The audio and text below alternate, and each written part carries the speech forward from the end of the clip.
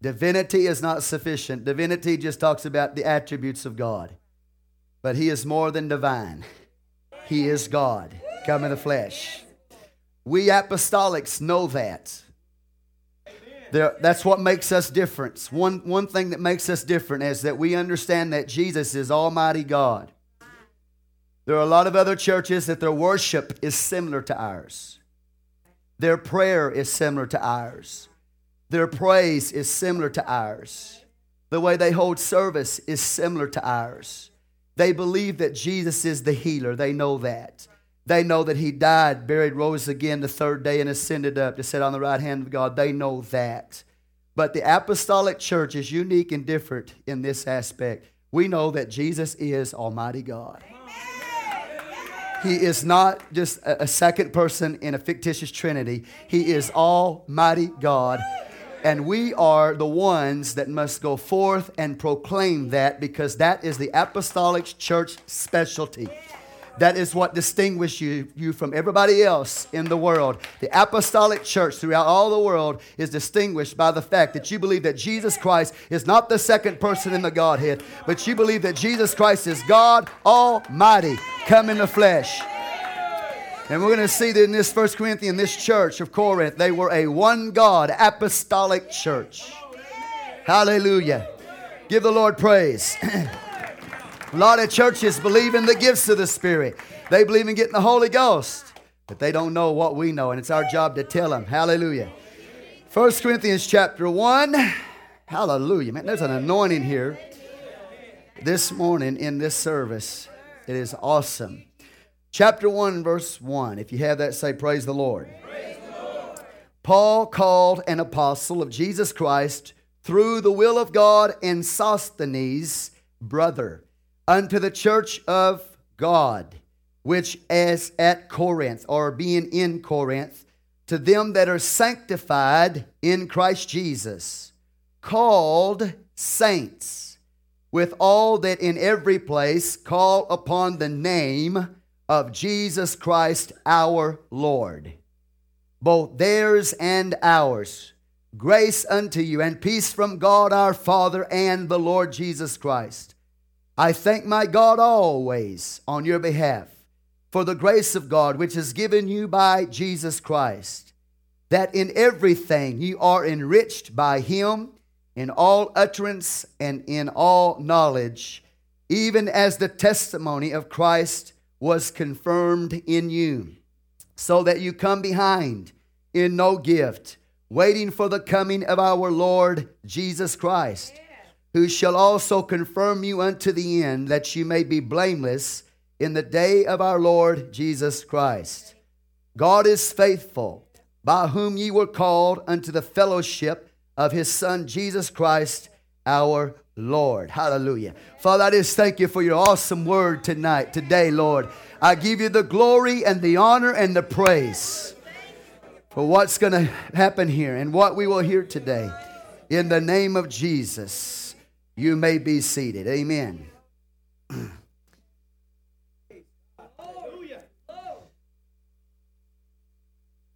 The scripture tells us that Paul is called an apostle of Jesus Christ through the will of God, Sosthenes our brother.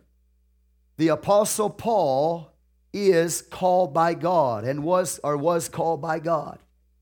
He was not placed into ministry or called to the city of Corinth by a missions board. It was not of men or by men that Paul was an apostle. You understand? It was by the call of God and the will of God that Paul was an apostle. I know you don't think that's real heavy, but that's powerful. You need to get a revelation of that. That men, true men of God, are not by men and of men. They are called by God, by the will of God, to do what they're doing. If they are not called by God and placed by the will of God, then they are not men of God. They are self-appointed men. They are men who preach by vocation for a living. They are not men who are called by God if God didn't call them. That makes sense, doesn't it? But this, yeah. What Paul did was not a job. What Paul did was a fulfillment of the call of God and the will of God on his life. There was no missions board, as I said, that got together and said, hey, you know what? I think it'd be good if Paul went to Corinth. God sent him to Corinth. It was by the will of God that Paul was there in Corinth. Do you understand that? See, today, the focus is man-made organizational structures. Men calling men, and men placing men, and men sending men. But that's not the will of God. It is about God. It is His call. It is His will. It is His church. Too much politics in the church today. Hallelujah. The church today, for the most part, is run by men, not by God. Hallelujah. You believe that today? Paul, called an apostle of Jesus Christ through the will of God, and Sosthenes, our brother. Sosthenes was not a co-writer of this letter. He was a man that the church in Corinth would know. You remember in Acts 18 how he came into the kingdom? I'm not going to let you quench my fire. I'm not going to let you throw water on me. Hallelujah. Sosthenes. The reason why Paul made reference to Sosthenes, because Sosthenes, either he was beaten after he became a Christian or beaten before he became a Christian, and became a Christian after he got beat. Sometimes it takes a little beating to turn you into the right direction. And after Crispus came into the kingdom of God, being the leader of the Jewish synagogue, then evidently Sosthenes was voted and put in his place. Hallelujah. And Sosthenes, he kind of rejected the gospel to begin with, it seems to be. And so he gathered a bunch of people before Gallio, and Gallio made his verdict on the preaching of the gospel there in Corinth. Sosthenes walked out of that situation, got beat by a bunch of Greeks, and turned to the Lord. So something good came out of his whooping. It's either he was whooped as a Christian or he was whooped before a Christian. If he was whooped before a Christian, that means it helped him become a Christian. Some of us need a good whooping if it'll turn us to the faith. And that's what happened to Sosthenes. And so Sosthenes, because the church in Corinth knew this man, Paul says, you know what? I'm going to mention somebody that they know, somebody that they love, somebody that they can relate to. Are you here today? So he mentioned Sosthenes to them and said, hey, that's a good brother right there. In fact, in Little Greek, it says he is the brother. What Paul is trying to show you is the power of God to change a person's will. In 1 minute, he is fighting the gospel. The next minute, God is changing the will of Sosthenes, turning his will toward the kingdom of God, and Sosthenes comes in the kingdom of God. Sometimes God will short-circuit your will. Thank God he short-circuits our will. God short-circuited Sosthenes' will. It took a beating. The beating was what short-circuited the will of Sosthenes. You'll have to read Acts 18 again. But he short-circuited the will of Sosthenes. Instead of fighting the gospel, now he is in the kingdom. And so Paul says, let me give you an illustration of somebody who has been changed and transformed by the will of God and by the power of God. You know his background. You know what he used to be like. You know how he came into the kingdom of God. You know how he fought the gospel at the beginning. But God short-circuited his will and brought him into the kingdom of God. And Paul says, let me also tell you, I'm an apostle by the will of God. I am called an apostle by the will of God. You got to hear this. The apostle Paul in Acts chapter 9. You know his background. He also resisted the gospel. He fought the gospel. He rejected the Lord Jesus Christ. He was going about trying to persecute and kill Christians until God short-circuited his will. He said, I'm called an apostle by the will of God. God stepped into my will and he short-circuited my will. He was a persecutor of the church, rejecting of Jesus Christ. But he met the Lord on the road to Damascus. In Acts chapter 9, and God knocked him on the ground. God put him on the ground and blinded him. And so Paul says, who art thou, Lord? For a Jew to ask that question, who art thou, Lord? Paul knows that there's only one God. So when he says, who art thou, Lord? He's basically saying, who are you, God? And Jesus said, I am Jesus whom thou persecutest. So the godness of Jesus short-circuited the will of Paul. And instead of him becoming a persecutor of the church, a hater of the church, he got converted and brought into the kingdom of God. That shows you the power of God's will. Say, by the will of God. God can short-circuit your will. See, God's will for you. God sees you. Come on, are you with me right now? God sees you a certain way. Listen, his will for your life is the way he sees you right now. You might not ever become that because of your will. But what God called you to be is the way that God sees you right now. What God sees you as, that you are. Though you may never become that because of your will. You didn't hear me. The way God sees you, that you are. Though you may never become that because of your will. Your will is obstinate against the will of the Lord. But thanks be to God that the way that I am, though I may not ever become that, thanks to the will of God, God can step in and short-circuit my will so that that which he sees me to be, that I might never become because of my will, he can step in and short-circuit my will. He did it with Sosthenes, he did it with the Apostle Paul, and he can do it with you. Sometimes he does it by words. Sometimes he does it through suffering. Sometimes he does it through persecution. Sometimes he does it through his goodness. But God can step in and short-circuit your will today, so that you will become what he wills you to become. The king's heart is in the hand of the Lord, and he turns it with whatever direction he wants to, like rivers of water. He has the power to rule over your will. Do you understand how powerful this is? The way God sees you, his will in your life is the way you are, though you may never become that because of your will.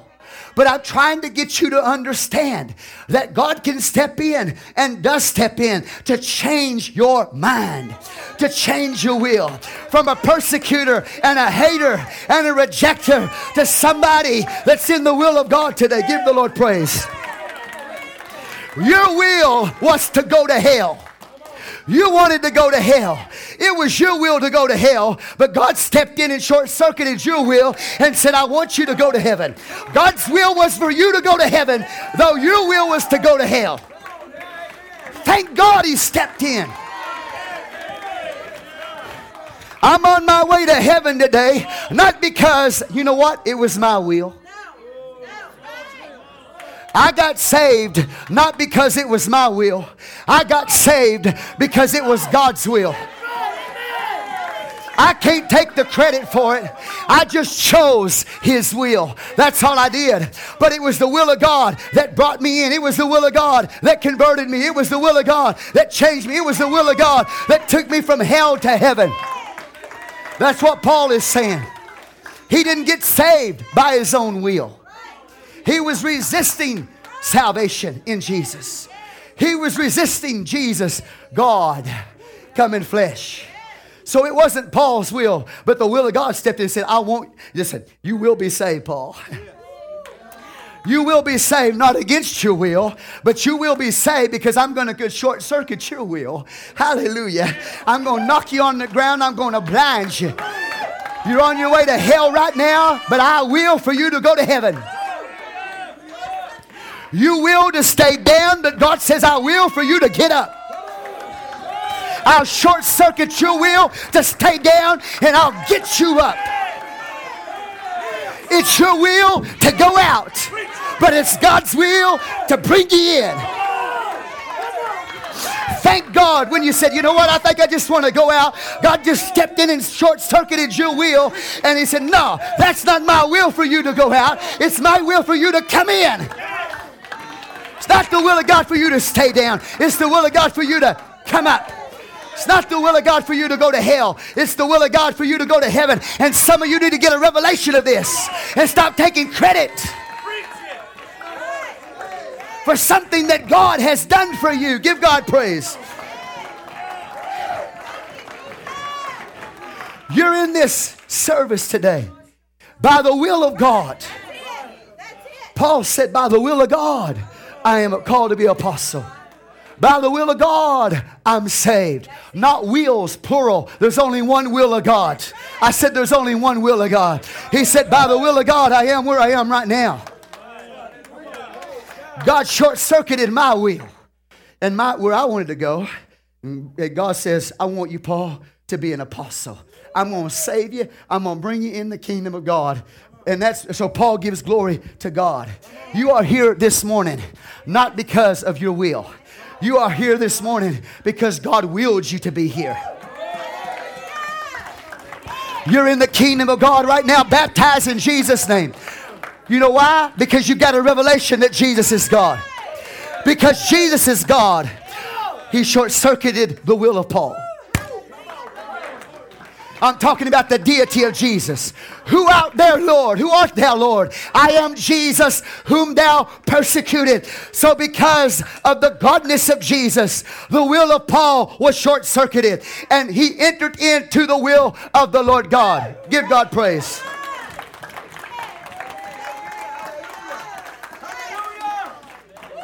God, what God willed you to become, that you are, though you may never become that because of your will. But you need to thank God he can step in and change that.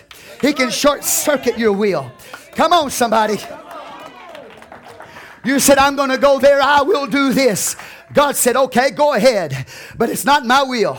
And I'll just step in. I'll change your heart. I'll change your mind about that. And I'll put you in my will. Give God praise. Sometimes he's got to let you go through hard times to short circuit your will. Sometimes he's got to let you go through persecution to short circuit your will. Sometimes he's got to send goodness your way to short circuit your will. Come on. You want, oh yeah, you're not hearing me. He had to knock Paul down to get Paul's attention. Sophanes had to be beat to get his attention. But they came into the kingdom of God because the Lord stepped in and short-circuited their will. Give God praise. I was talking to a brother the other day on the telephone about when he first came into the church. When we first started the church over there on Brazos, that little metal building over there. He and the brother, I just tell you, Brother Daniel, Brother Randall walked into that church service that morning. And I asked him a little bit about it yesterday. I said, well, what was the situation and what was being preached there? He said, well, that was Mother's Day service. He said, we walked in there, you know, and we kind of laughed at this, at Brother Heath. I think he said Brother Heath. Brother Obed, Brother Furman, jumping around, praising God, you know. And Brother Randall and Brother Daniel, they over there kind of pointing fingers at those brothers. Say, look at them go. Look at them praising. Look at them dancing, you know. And all of that. So they were kind of, and probably a little bit mocking a little bit about that, you know what I'm saying? But before it was all over, the power of God moved in there. And the will of God stepped in there. And when the will of God came, it short-circuited their attitude. It short-circuited their will. And he told me yesterday, he said, Pastor, I walked in laughing, but at the end of the service, I was crying. My eyes were full of tears. I was crying. The power of God came on him. The will of God stepped in and short-circuited their will. And today they're in the house of God, not because they chose it, but because God was gracious. Think about your life. How you got in the kingdom of God because of the godness of Jesus Christ. You need to praise God for that event. Sister Celia Wary, on her way to a church on a Sunday morning, a Baptist church, she just happens to tune into our radio broadcast when we had a radio broadcast. She just happened to tune in there. Hallelujah. She didn't realize that God, He was going to do with that. He was going to short circuit the will of Sister Celia and cause her to enter into His will. She turned on the radio broadcast going one direction. Before it was all over, the Spirit of God stepped in, got a hold of her. She turned her little car around from going to Midland, turned around and went to a little church on Brazos Street because the will of God stepped in and short-circuited her will. And if you saw her then, you would not recognize her today. Come on, somebody. If you see her today, you would not recognize what she looked like then because God stepped in. It wasn't an accident. God stepped in. Jesus stepped in and brought her into the kingdom of God. The events of your life, you think, boy, that was miserable, that was horrible. But the events of your life, you know what? If you just trust God, He takes events of life and short circuits your will to bring you into His kingdom. He's an awesome God. Give God praise. So you need to think about your own life. How you ended up in the kingdom of God. How did you get here? What circumstances, what situations brought you into the kingdom of God? And then you need to praise God because it wasn't your will. It was the will of God stepping in and saying, I have a will for them. I can't take credit for my salvation. I can't take credit for my ministry. I can't take credit for this church. It's the will of God. God gets all the glory. There's a church in Odessa, Texas right here because God circumvented the will of somebody. God stepped in and said, okay, no, this is what needs to be done here. It wasn't, come on, it's not to our glory. It's not to our credit. It's God's will that we're here. And I made up my mind, and I pray that you have, that I'm here as long as the will of God is here. Hallelujah.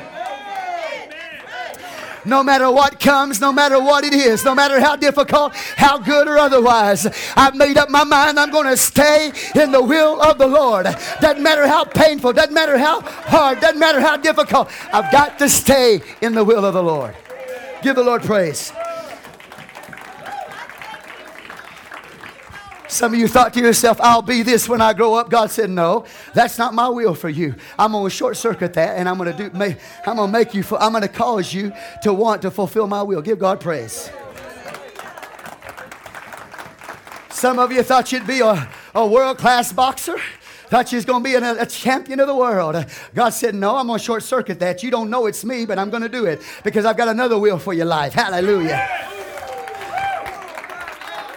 Some of you wanted to be in the military. Hallelujah. I'm talking about physical military. You want to be in the military. God said, no. I'm going to step in right now and I'm going to change your will. I'm going to short circuit your will so that you will fulfill my will. You need to give God glory for that. Because if He didn't step in and short circuit your will, you would be lost on your way to hell. Hallelujah, Jesus. I'm here by the will of God. You're here by the will of God. You're saved by the will of God. You're called by the will of God. Any ministry you have is because it's the will of God. Not of men and by men. By the will of God, Paul says. You need to get a hold of this. Hallelujah. We take too much credit. Instead of saying, thank you, God, for your will. Thank you, God, you turned my heart. Thank you, God, that difficulty came. I didn't like it, but thank God it did come because it put me in your will. Hallelujah. So you look at circumstances. This is good circumstance and this is bad circumstance. God says, you know what? I'm in charge of all of it. The wheels in a clock go backward to each other. You got one wheel going this way. You got another wheel going this way. And sometimes these wheels seem to be going contrary to the, come on, are you with me here? To the blessings of God. But you know what God does? He uses both directions to cause His one will to be accomplished. Even when everything seems to be going contrary to the blessing of the Lord said, if you will trust me, that which is going backwards, He said, I can use it to bring beautiful time, to bring beautiful experiences. If you trust me, say, by the will of God.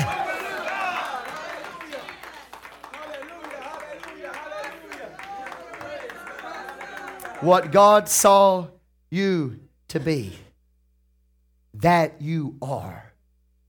Though you may never become that because of your will. But God, one good thing, God can short circuit the whole thing.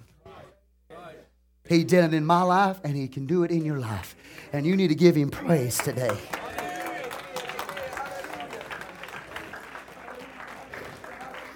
And when He throws that word in there, and He throws that difficulty in there, or maybe some goodness in there, if it's not what you want, you can get all bitter. Come on. Get all bitter and all mad at God. You'll just trust Him. Say, God, I don't understand why I'm going through what I'm going through. I don't understand why I have to do this. But Lord, not my will, but your will be done. Even Jesus in the Garden of Gethsemane, He didn't want, as a man, He didn't want to die on a cross and go through that pain. But He said, not my will, but your will be done. It was the will of God for Jesus to go to the cross, no matter how painful. Give the Lord praise.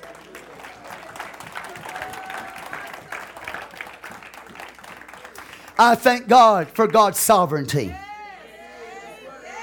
Because Jesus is God. He rules over the wills of men. Did you hear what I said? He rules over the wills of men. He turns the heart of the king with His hand to make the decisions that are related to His will. That is how powerful God is. He could take a man Sosthenes and turn his will. He can take a man called Paul and turn his will. And by a revelation that Jesus is God, God's will prevailed over the will of Paul. Say, the godness of Jesus. That's what prevailed over the will of Paul. In Acts chapter 16, right before Paul goes into Corinth, in Acts chapter 18, Paul, you know what he wants to do? Y'all can sit down. Paul, you know what he wanted to do? His will was to go into Asia and preach the gospel. You with me? Yes. And the Bible says, God said, no. Read Acts 16. The Spirit of God says, no, I don't want you to go into Asia right now. Then the Bible says he essayed to go to Bithynia. And the Spirit of God did not suffer them to go there. God told them no to Asia, told them no to Bithynia. And then the Bible says in the night season, the Apostle Paul had a vision. What was that vision? He saw a man standing at the foot of his bed and said, Paul, come over to Macedonia and help us. So the Bible says, while they're in Troas, they immediately catch a ship to go to Macedonia. In case you don't know it, Macedonia is Greek country. Macedonia is European country. Oh yeah, you're not hearing me. It was the will of God for him to go to Europe, not to go to Asia. And you better thank God for that. Because had Paul gone to Asia, he might have went over to China and you wouldn't be in the house of God today. Because our country, come on. Our country, and the reason the church is so powerful that it is in our nation is because God's will circumvented the will of Paul. Said, Paul, I don't want you to go into Asia. I don't want you to go up into China. I want you to go to Europe. And in case you don't know it, most of you are descendants of Europeans.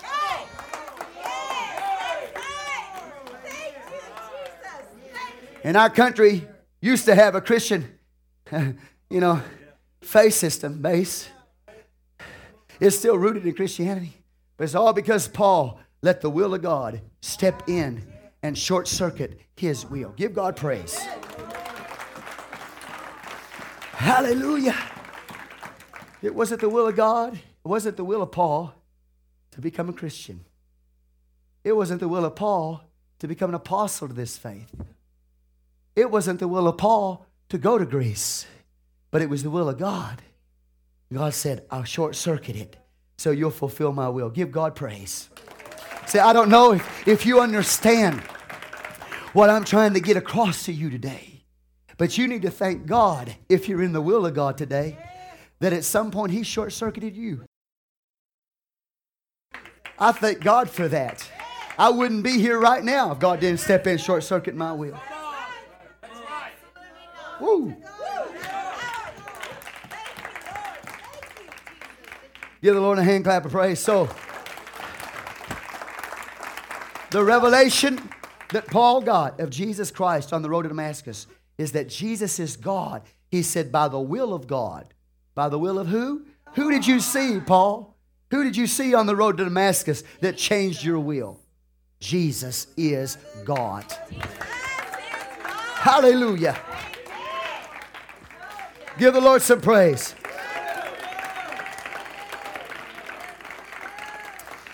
He says unto the church of who? God. The church of God. This church is an apostolic church founded by an apostolic man. Do you understand? Apostolic authority. This church is a church by the will of God. Not the will of a missions board. Not the will of a man-made organization. This church is the church of God by the will of God, said Paul. I'm called by the will of God. I'm an apostle by the will of God. I'm saved by the will of God. You're a church of God by the will of God, not by the will of men. Say amen. Man-made organizations sometimes can be used by the will of God. But it is of God and by God, not of men and by men. Hallelujah. In the name of Jesus. You look at the organized religion in the days of Paul. God had to come from the outside in. Stephen, say amen. Stephen, from the outside in. When God really begins to move, it's going to be from the outside in. It normally never takes place from the inside out. It's got to take place from the outside in. Hallelujah. Because men have their will. Men have their way. Men have their plans. So God said, you know what? I've got to bring somebody from the outside to bring a revival. Give God some praise.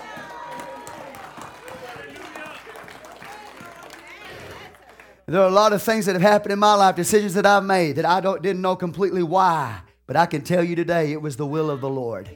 Give God some praise. Because I realize that Jesus is God come in the flesh. And you are the church of God by the will of God. Hallelujah.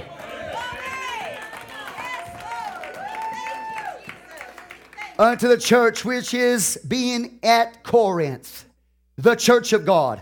Not part of the church, but the church of God.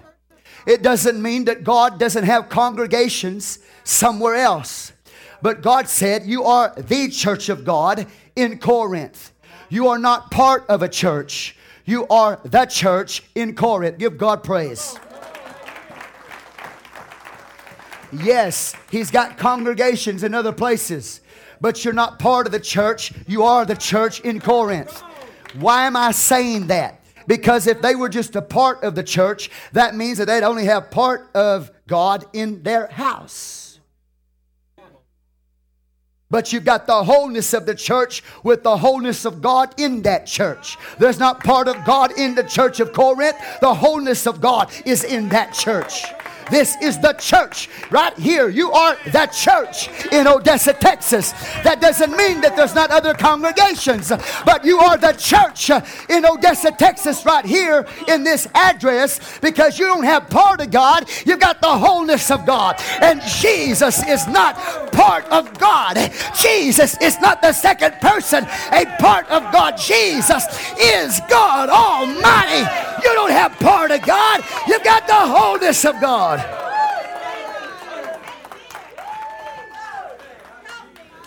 It's a church of God, a church of Jesus Christ, a church of God. Do you understand the significance of that?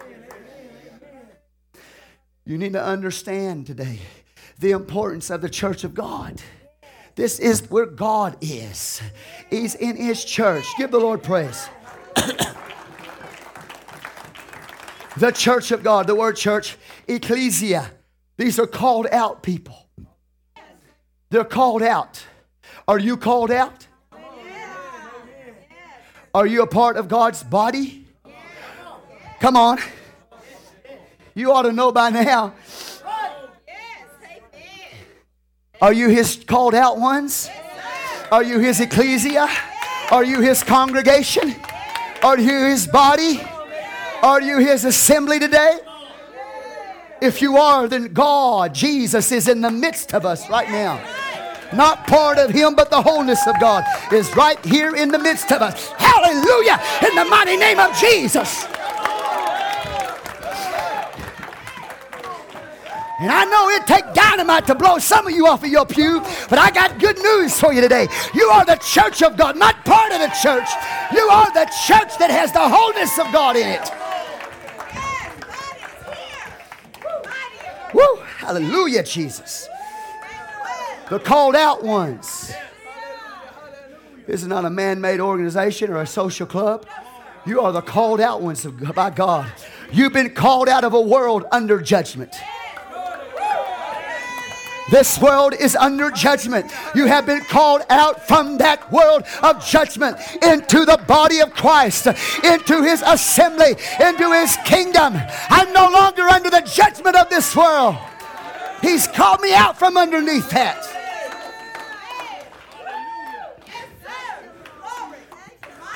I'm not looking for a part of God here. Wholeness of God. We are the body. We are the called out ones. Do you believe that?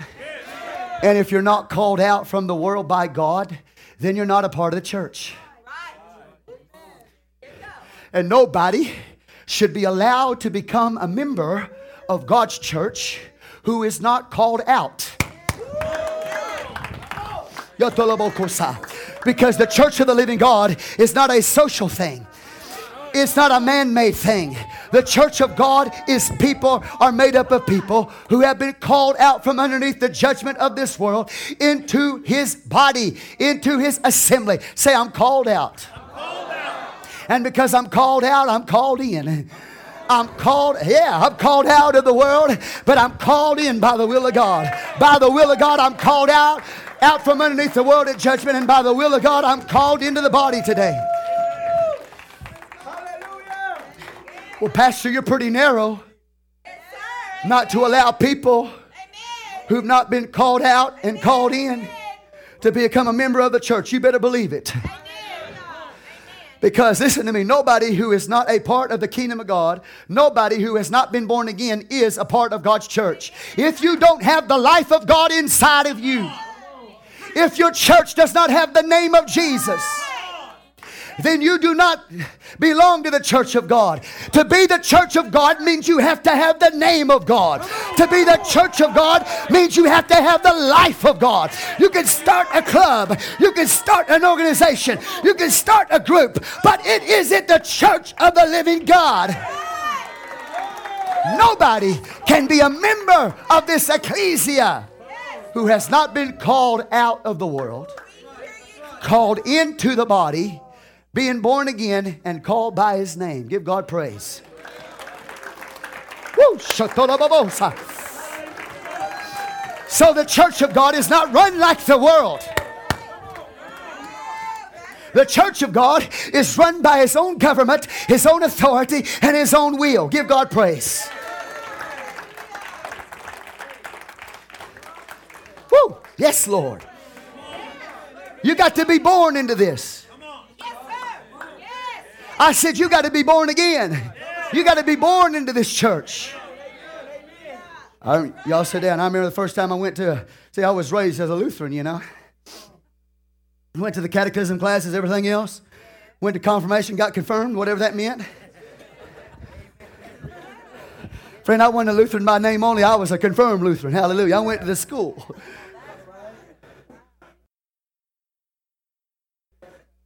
Hallelujah. Are you here today? And so because of my confirmation, because I went to a class, I became a member of the Lutheran Church. Well, I remember the first time I went to Jesus' Name One God Church. Hallelujah. I was baptized in Jesus' name and I had the Holy Ghost. I went to the youth leader at that time because I was a youth, 18, 19 years old, somewhere in there. And I said, you know what? I'd like to join this church. I like it. See, that's that ecclesiastical, liturgical, way, that Lutheran way, Joining a church. So I went to this, come on, you with me today? I was baptized in Jesus' name, filled with the Holy Ghost, which means I was and am a part of the church. I didn't join it, I was born into it. So I went to that youth leader and said, I'd like to join your church. He just looked at me. Now, did I offend you? Did I say something wrong? No, he just ignored me. Because you don't join the church of your choice. Come on, come on. That's fun. I think I just joined the church of my choice. No, you are called by God into His church. You are born into His church. You don't join it, you're born into it. Give God praise. I'm looking at the church. Hallelujah.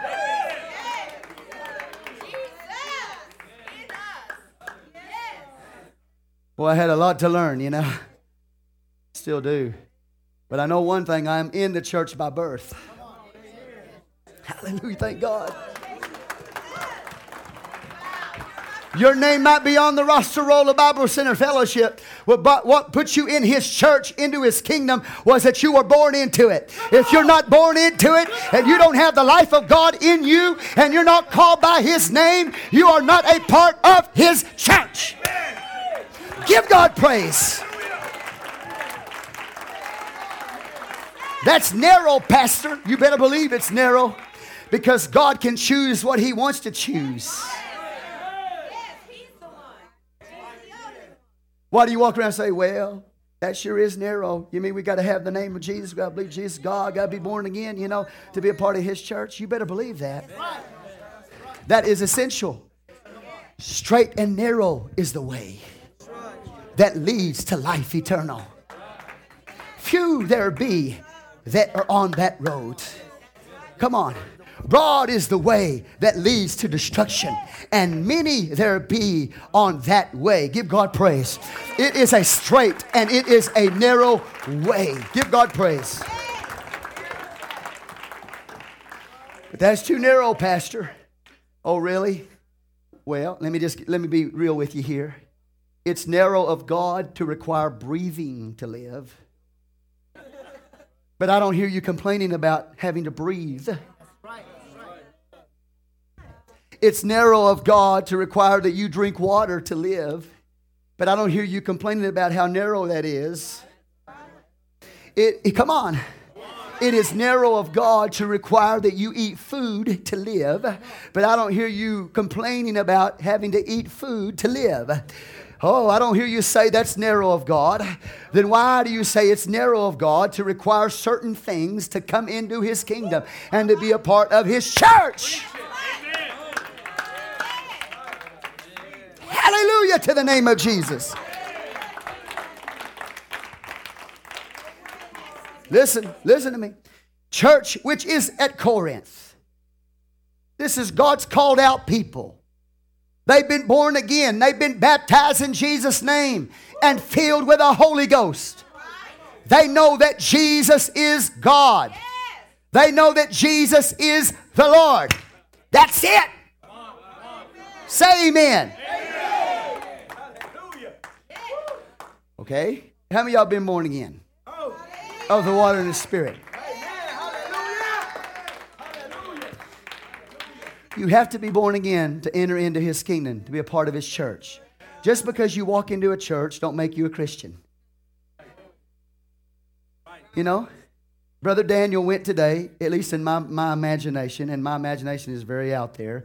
In my imagination, Brother Daniel went in his farm today. He went out back and he walked into a chicken coop and gathered the eggs for his wife to fix breakfast.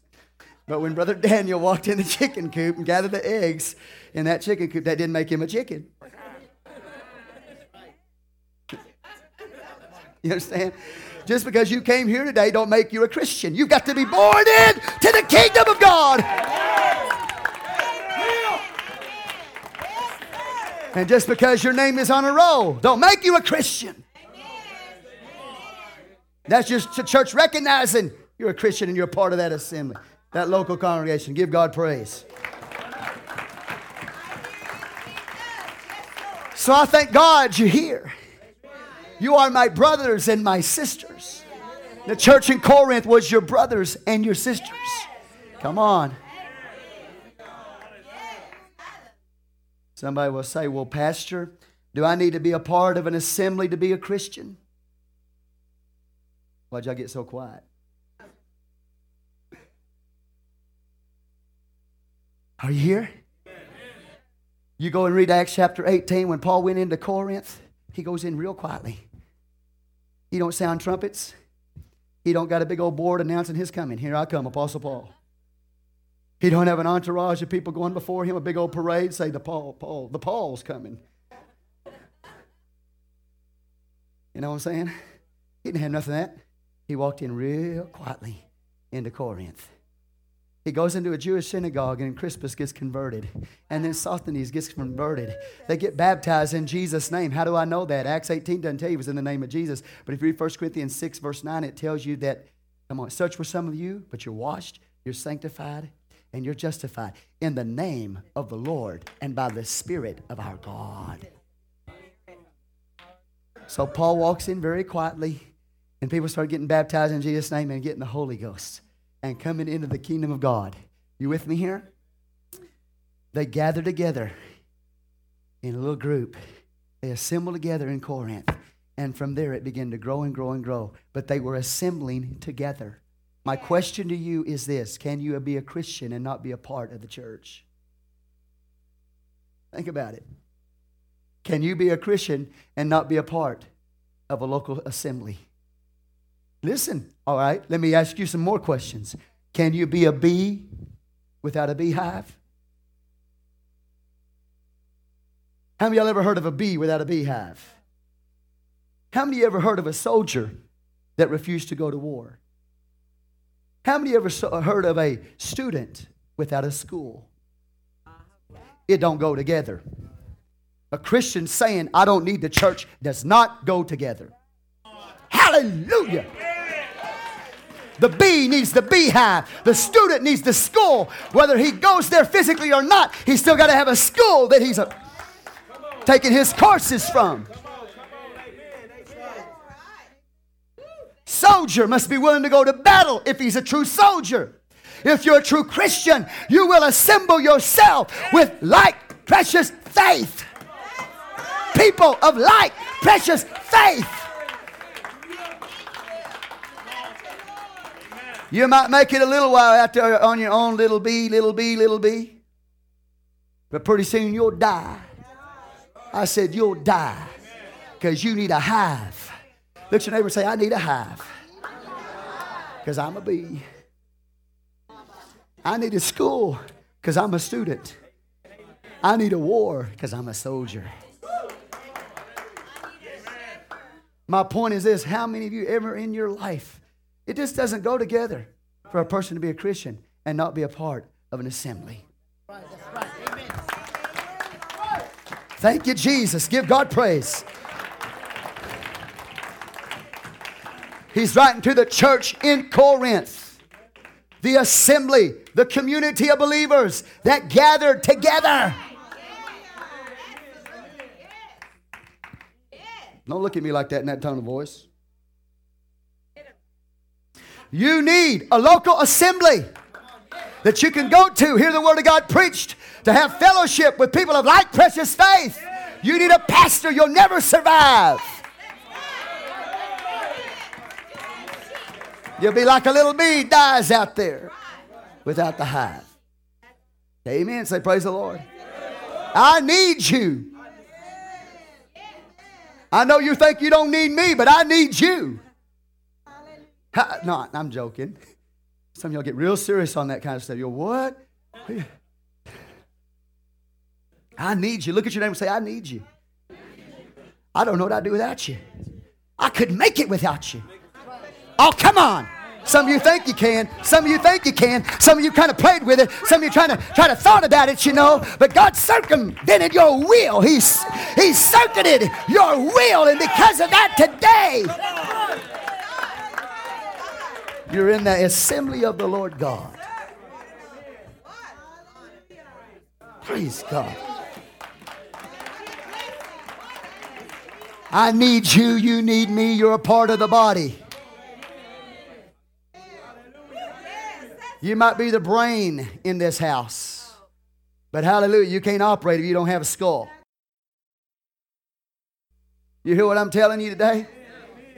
So Paul is right. He said, Paul, an apostle, called by the will of God to the church of God, which be in Corinth. Do you understand what you're a part of? Give the Lord praise. Woo, Jesus. I love it. I love it. I praise God.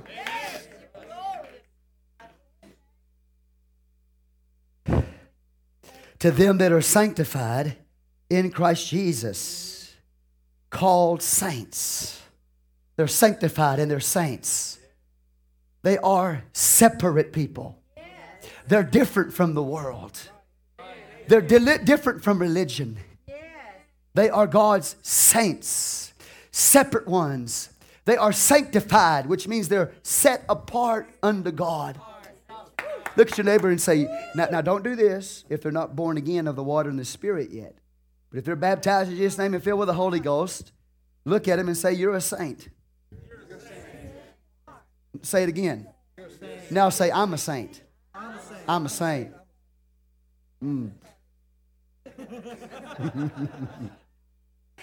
Yes, you are. You are a saint. Yes.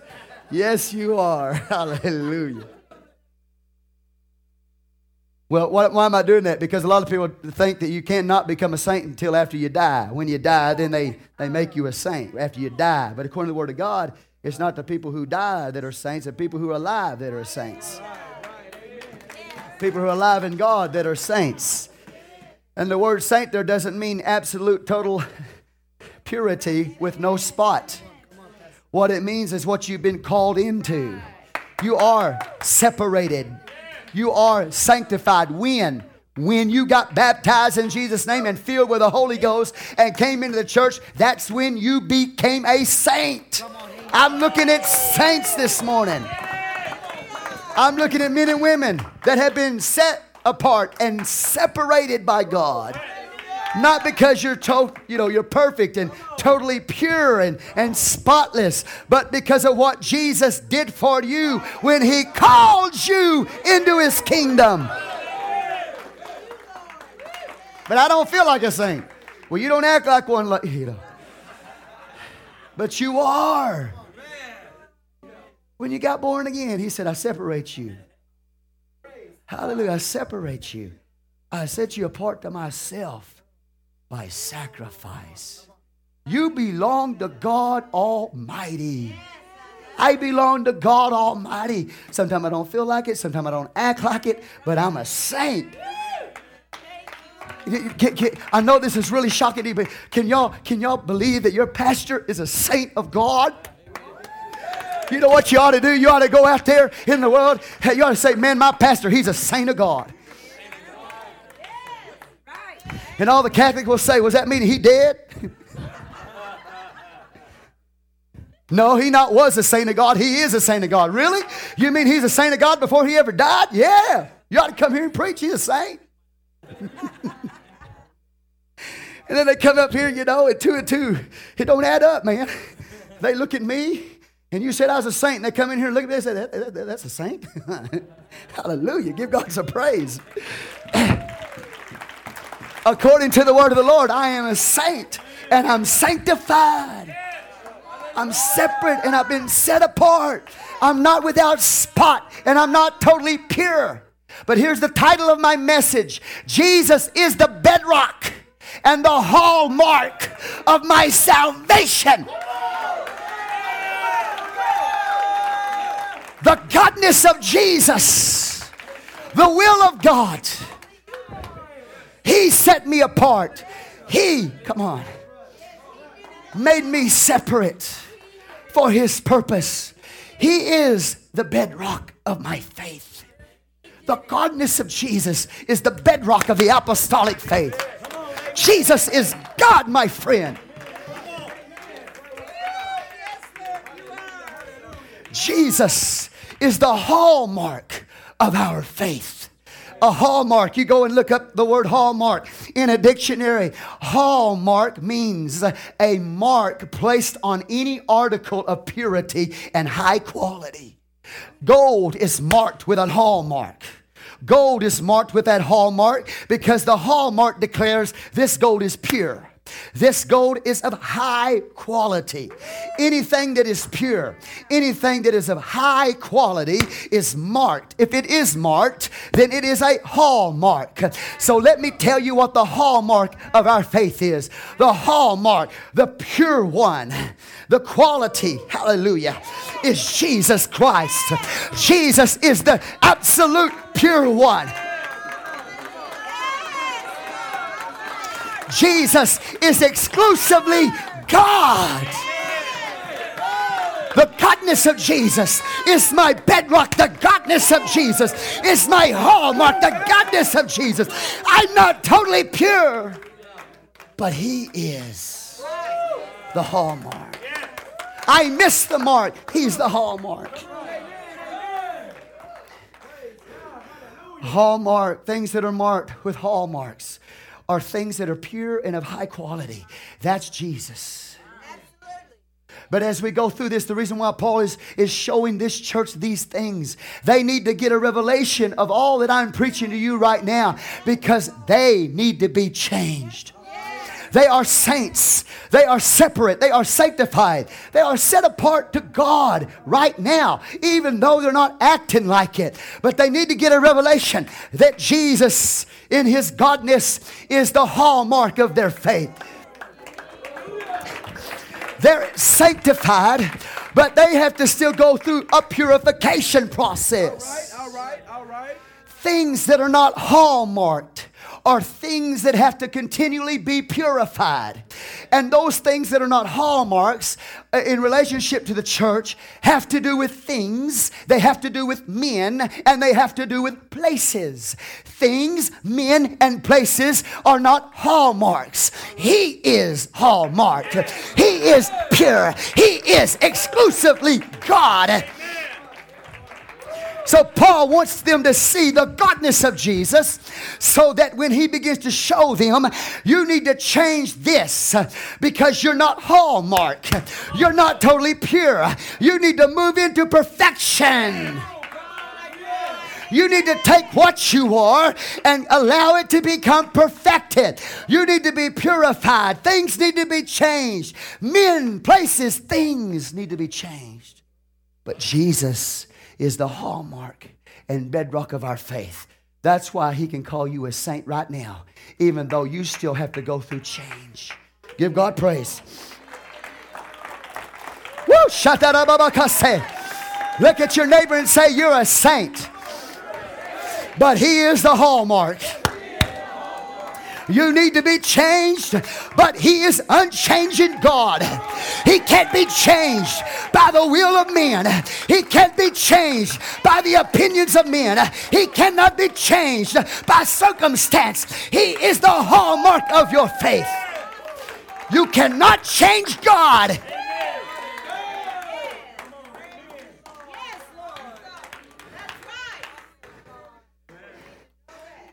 The way He sees you, that is the way you are.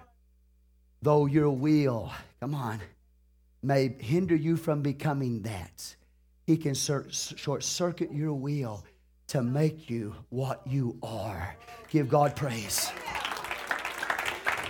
But He Himself is unchanging. God, Jesus in His godness is unchanging. He can't be changed by the will of people. He can't be changed by circumstance. You got to get this. He can't be changed even by the opinions of people. If people do not believe that He is God, it doesn't change the fact that He is God. He doesn't need me to say He's God to make Him God. Jesus is God all by Himself all the time. My will can't change that. Your will can't change that. Circumstance can't change that. God is God. Jesus is God. He is the hallmark of your faith. Give God some praise. Jesus did not evolve into godness. Jesus has always been God.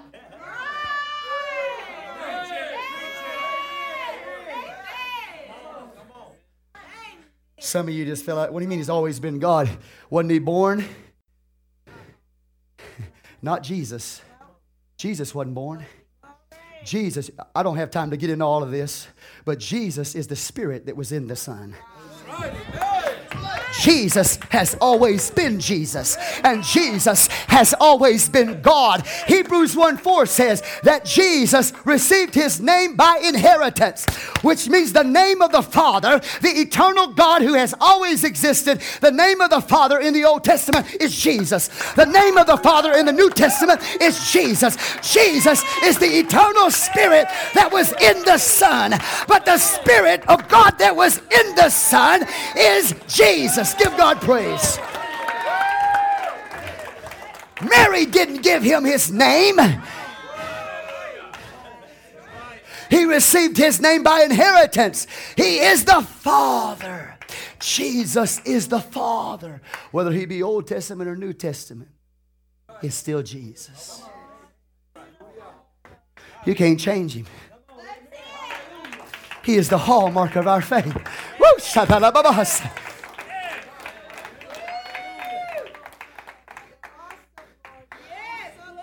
God in the Son is Jesus. Hallelujah. But he was God, the Father. He was Jesus before he ever came in the Son. Come on. Listen to this.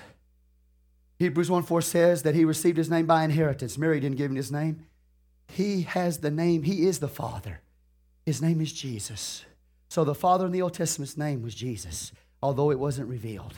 But when he came in the form of a man, they said, call him Jesus, because that's who he is. He's the Father in the Son. Are you getting what I'm saying? Listen to me. Jesus, the same yesterday, today, and forever. How can he be Jesus, the same yesterday, today, and forever? Because it's related to his eternality. As Jesus, he had no beginning. But the Son did. The Son did. Jesus was in the Son. You're not hearing me. Come on. Say amen. Jesus was in the Son. That makes him Jesus. And they had a revelation. This church had a revelation that Jesus is God. Jesus is the hallmark of our faith. We're not totally pure, but we're sanctified by the will of God. Come on, because of the godness of Jesus. I pray you're getting a hold of this. See, Jesus is not the second person. Jesus is the eternal Spirit. It's God in the Son, Jesus. Say praise the Lord. Problem is we don't have that understanding. Jesus the same yesterday, today, and forever. You understand what I'm trying to show you here? Say amen. Give the Lord praise. He's not the I am. He's not the I was or the I will be. He is the I am. Before Abraham was, Jesus said, I am. Jesus existed before Abraham. Jesus pre-existed as God. Jesus pre-existed as the Creator. Jesus is the heir of all things, but Jesus existed as Creator because He's God. Jesus the same yesterday, today, and forever. Give God praise. He is the I am. You need to get an understanding that He is I am. Say He's I am. See, He didn't go to Moses in Exodus chapter 3. Now, this is all in this. I know He didn't go to Moses in Exodus 3 to say, I will be.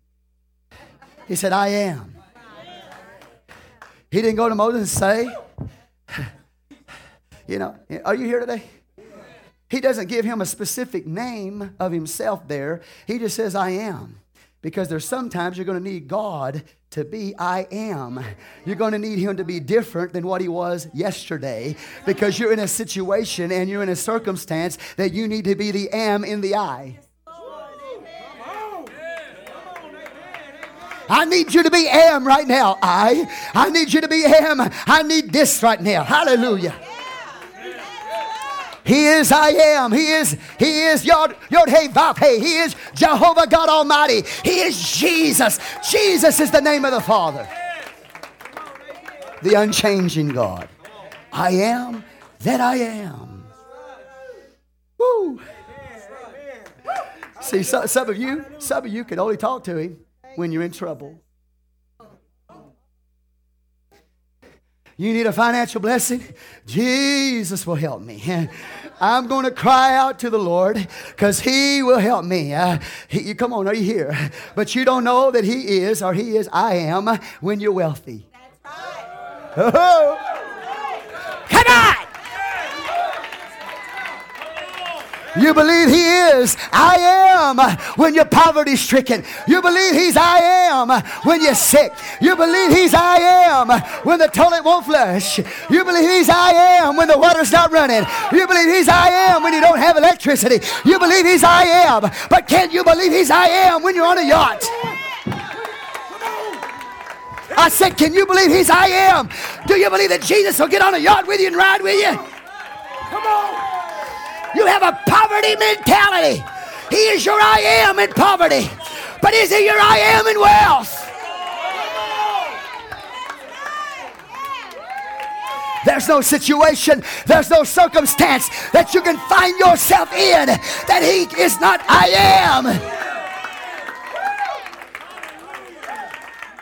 You only believe him to be God when you're in trouble. You only believe him to be God for you when you're in need. But what about when you're well? Is he your I am in your wellness? Is he your I am in your wealth? Is he your... come on, that's why some of you are in the mess you're in. Because you can't see him as I am.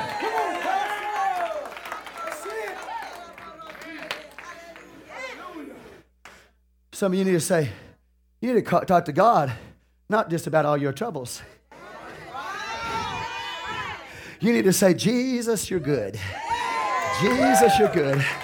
Jesus, I'm blessed. Jesus, you're in this. Jesus, you're in my blessing. Jesus, you're in my wealth. Jesus, you're in my provision. Jesus, you're in my health. Jesus, you're on my all in all. We sing that old song, when I think of the goodness of Jesus. But that's putting Jesus on too low of a level. Say it this way. When I think of Jesus' goodness. Put Jesus in front of goodness instead of putting goodness in front of Jesus. Because Jesus is I am. Come on.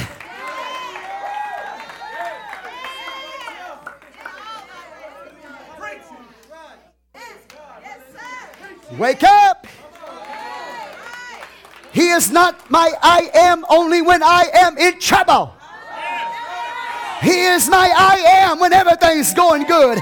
He is my I am when everything's wonderful. He's my I am when I'm well. He's my I am when I got plenty. He's my I am.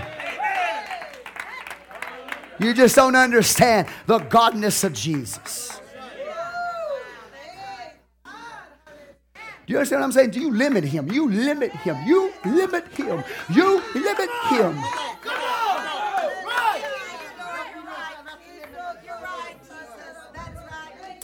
Lord, I'm sick. You're my I am. Lord, I have great need. You're my I am. When's the last time you ever said, Lord, thank you for making me healthy. You're my I am. You're the I am that made me whole. You're the I am that's my shepherd. You're the I am. Come on.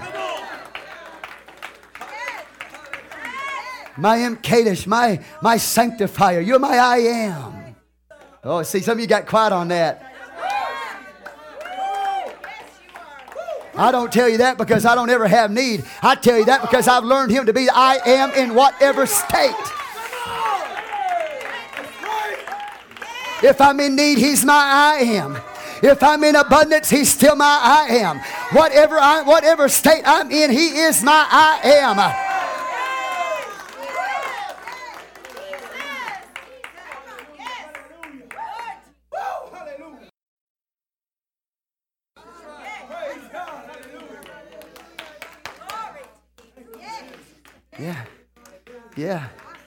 Yeah.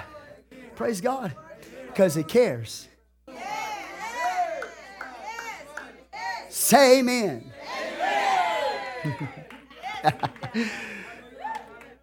So you got a wrong concept of God. You think you're supposed to be poor to be godly. You think your God is poor. He is I am.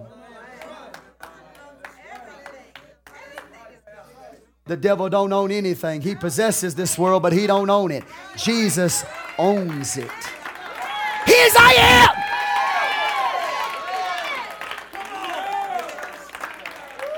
Some of you need to get a revelation and a vision. God is my I am.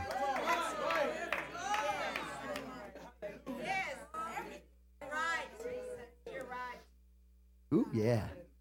Doesn't matter what your opinion of him is. It doesn't matter if you call him God or not. He's still God. He's my I am when I don't have a husband. And I'm talking about all these sisters out here don't have husbands. He's still I am. Hallelujah. And then when you get one looking for a way to get out, you need to say, I've got a husband. He's my I am. God is my I am. He was my I am before I got a husband. He's my I am after I got a husband. He was my I am before I had any money in the bank. He's my I am after I got money in the bank. He's my I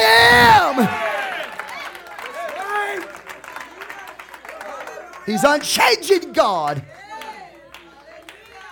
I thought about it this morning. I started getting my clothes, my suit. I remember the days when we first started at church, man, hallelujah. Some of the clothes I used to wear, praise God. I'm not glorying, I'm glorying in God today. I just say, you know what, God, man, I remember where I used to be. Hallelujah. You were my I am then, but now, God, things are better. As far as financially, things are better now. I can put on a nice suit. Praise God. You were my I am then. You're my I am now. Hallelujah. You're the one that brought me from where I was to where I am. And because you are my I am, I give you glory.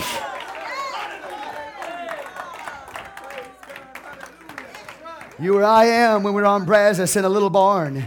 You're the I am here on in this house here. You're the I am. Hallelujah. Praise God. You need to get a revelation of this understanding.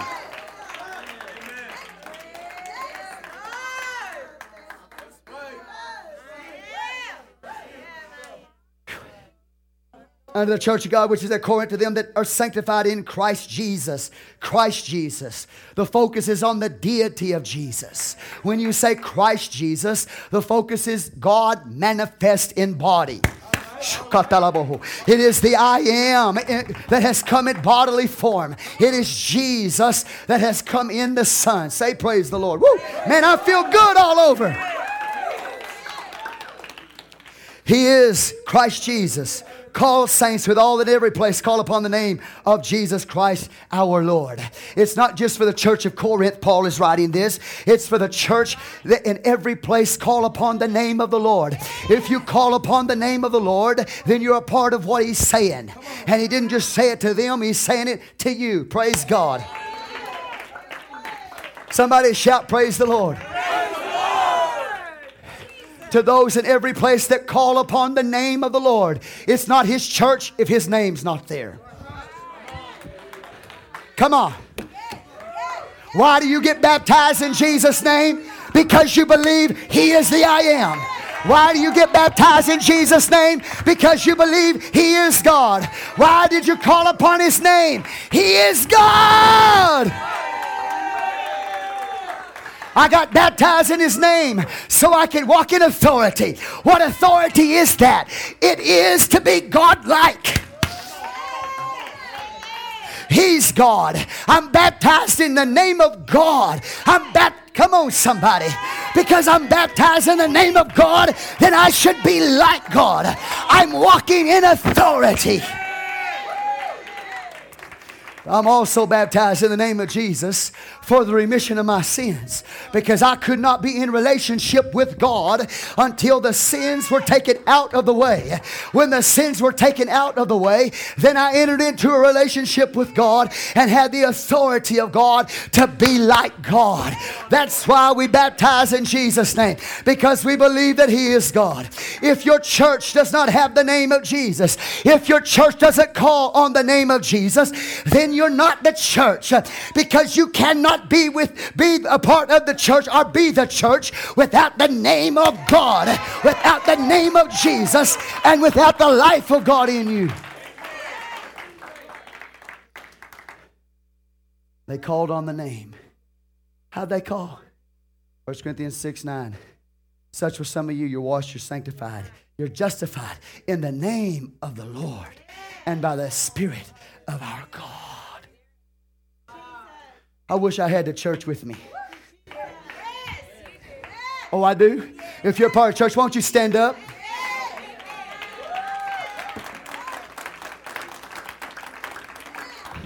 Don't be self-deceived. You need to be baptized in Jesus' name and filled with the Holy Ghost. You need to believe that Jesus is God. Well, Pastor, what about all these churches that don't do that? Well, they might make it to heaven, but I know who He is. I can't judge that. I'll let God judge that. But I know what this Bible says. To them that are in every place that call upon the name of the Lord. I know what I believe. And I pray you make it. But I know what I believe. Give God praise. Well, Acts 18, Pastor doesn't say that they were baptized in Jesus' name. 1 Corinthians 6 does. And then 2 Corinthians 13, verse 1, it says, in the mouth of 2 or 3 witnesses, let everything be established. By the time you get to Acts 18, there's already been 2 or 3 baptisms in Jesus' name. So it is an established doctrine for the church. They're baptized in Jesus' name in Acts 2. Baptized in Jesus' name in Acts 10. Baptized in Jesus' name in Acts 8. Acts 2, Acts 8, Acts 10. And so they're baptized. So we know how they're baptized. Because we've already got 3 witnesses of how the New Testament church baptized. And it was in the name of Jesus. So I know how they were baptized. Because it was already established doctrine. Give God praise. They're sanctified. They're sanctified. I want to just tell you. You sit down, sit down, sit down. I'm almost done. I'm almost done. See that little water spider right there? That little spider right there on that page right there? See it? Ain't pretty? Ain't pretty, ain't it? It's pretty. Real pretty. Real pretty. Yeah. Hey, it looks like brother. Maybe that's sister. Little water spider. That little water spider right there is found in Asia and Europe. You with me here? Say, Jesus is the hallmark. He sanctified you. That is who you are like. That little spider is like you. That little water spider. You know what it does? It lives down underneath water. Hallelujah. Come on, somebody. I'm going to tell you, I got a swimming pool. He's my I am. I got a swimming pool behind my house. He's my I am. I'm not ashamed to tell you, He's my I am. And in that swimming pool down there in the bottom of that water, I'll see spiders down there. I say, man, how's he surviving? He going to die without oxygen down there. You with me? Oh, but there's water spiders. And then, I don't know, not the one that I saw in my pool. It's not this one. But this little water spider, he goes down into the bottom of ponds underneath the water. Okay? He goes down there and he makes himself a little house. He goes back to the top of the water. He gets a little air in a bubble. He carries it between his legs. He carries that air of that bubble of air down to his little house. He puts that little bubble of air in his house, and he climbs inside of it. And he stays in that little bubble of air until he has to go up and get some more air. Praise the Lord. He goes up, gets some more air, gets a little bubble of air, and takes it back to his house, moves in. That's who you are. That's who the church of Corinth was. The church of Corinth was in a bubble of air. The environment was all around them, but they were protected. Hallelujah. They were sanctified. They were separated. They were set apart unto God. You are the church. Come on. If there can be a church... If there can be a church in Corinth, that sin-sick world, there can be a church in Odessa, Texas, sanctified because you're like a water spider. Hallelujah. I'm in the process of being changed, but He's unchanging. I'm in the process of being made pure, but He is pure. Because He is God, all in all. Praise God. He's the hallmark. In that early church, the Christians, especially in Rome, and this is the European Empire we're talking about here, the Greek culture, but up in the city of Rome, Christians were surrounded, just like the church in Corinth here, surrounded by pagan deities, surrounded by false gods everywhere. And a lot of these Christians didn't even know how to write. You with me? So you know what they'd do? They'd walk up and in the sand or on paper, someplace, they would make a big old fish. And go here. This, like this. And then make a big old fish as a symbol in the midst of, as a mark, in the midst of pagan gods all around them. They would make that sign of the fish. I see, say amen, ICHTHYS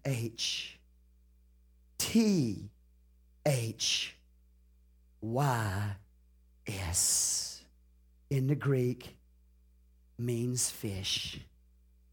But they made an acrostic out of it. The I was for Iesus, Jesus. The C was Christos, Christ. They jumped to the letter T, Theo, God. You with me?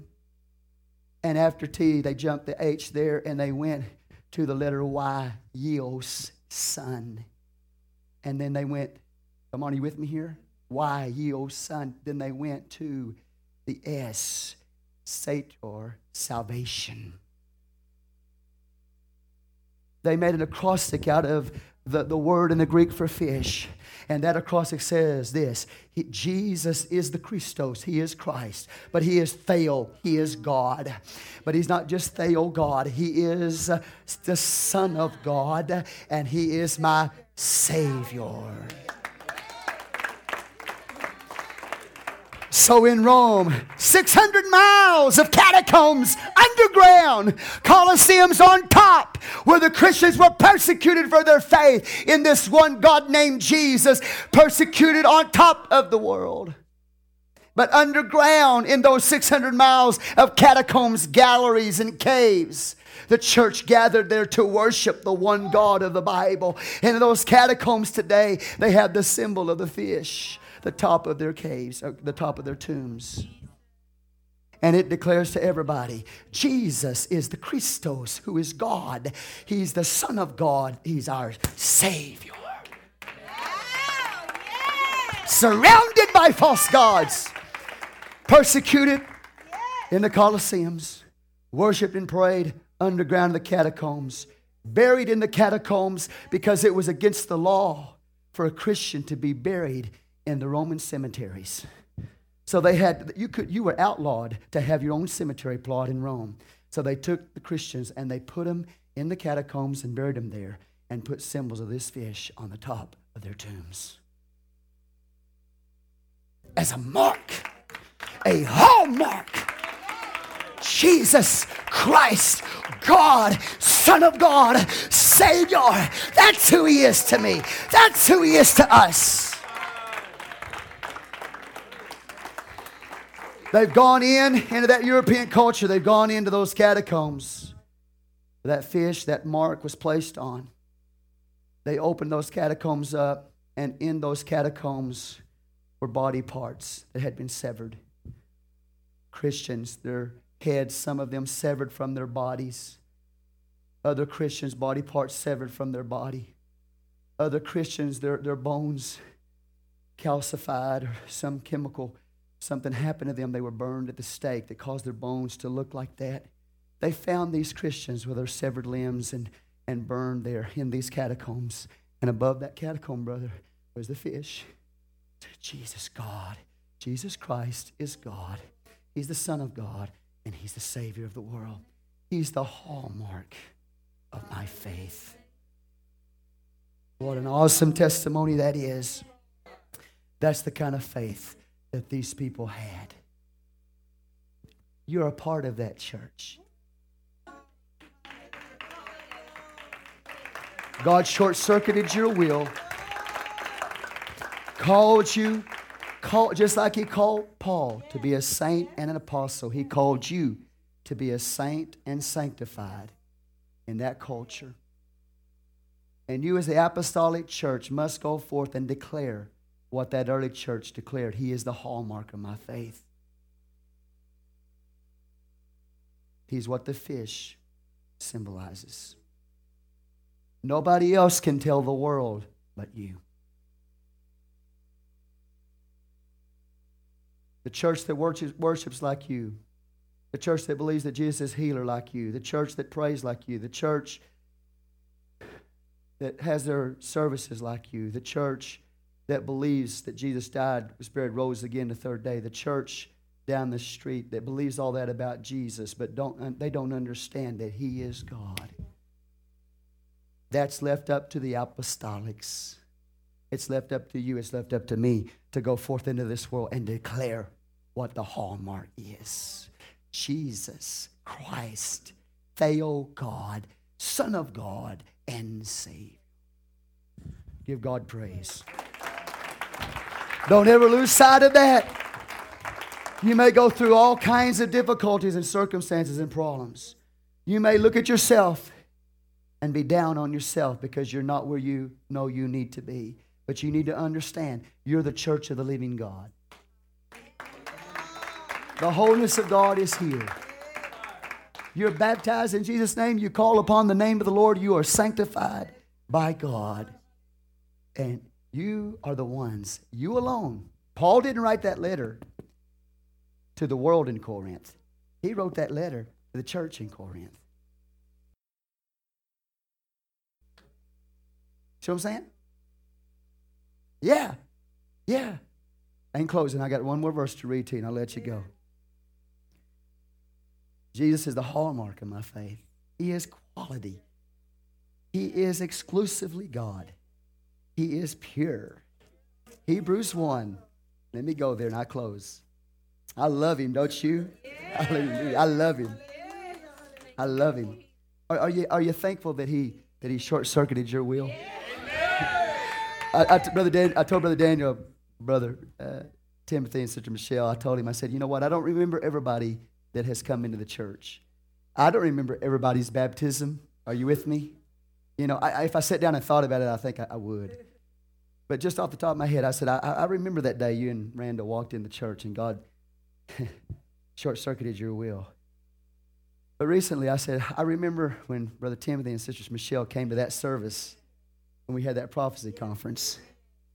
I don't know what brought them there other than the will of God. The will of God brought them there. And after that service, they walk up and say, we want to be baptized in Jesus' name. Just like that. They went from being in the world under the judgment of the world into the kingdom of God. And now they're one God apostolics. By the will of God. And the Lord has done the same thing for me. And He's done the same thing for you. Jesus is the hallmark and the bedrock of our faith. Walk in that symbol. Amen. And what it means. How many of y'all love Jesus?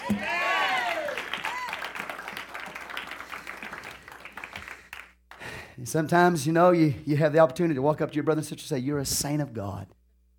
And other times you have the opportunity to walk up to you saying, you're just an old water spider. But I'm glad you're here, man. You're a water spider, but I'm glad you're here. Amen. Hallelujah. Isn't God good?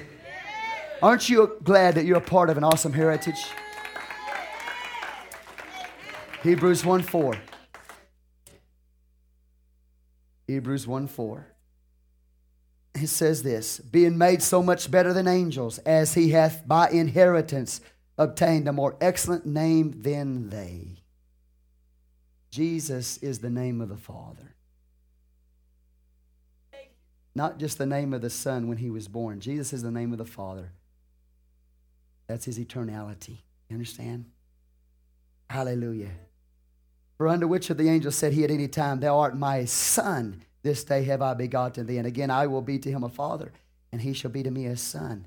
Come on. Jesus is the fatherhood of the Son. You understand? That He lived in. You love Jesus. Who being the brightness of His glory, verse 3, in the expressed image of His person, upholding all things by the word of His power, when He had by Himself purged our sins. Say, by Himself purged our sins. sat down on the right hand of the Majesty on high. By himself purged our sins. You know what? God is the only one can forgive you of your sin. God is the only one that can forgive you of your sin. The Bible says Jesus by himself purged our sin. Well, what did he do? Did he leave the other two out? If he's supposed to be a part of a Trinity, if Jesus by himself purged our sin, and only God can forgive sin, does that mean that he left out the Holy Ghost and left out the Father? No, by himself he purged our sin because he is the Father. The name of the Father is Jesus. The Father came in the Son and purged our sin. Do you understand the significance of what I'm telling you? God in sundry times and times past spake to the fathers by the prophets, hath in these last days spoken to us through his Son. To us, not the world, but to us has been given the revelation of the godness of Jesus. I'm sorry. So we need to go forth with that hallmark and declare it to everybody, because everybody don't have it, because it wasn't given to everybody. It was given to us. Apostolics. Thank God for it. I said, thank God for it. Oh, some of you need to get an understanding of it. You know it, but you need to understand it. Woo. Man, oh man. Are you thankful for it? Okay, well, I know how you are. I'm going to let you go. All you wonderful water spiders. Mm-hmm. I know how you are Sunday morning. Sunday morning, you just don't believe in the move of God.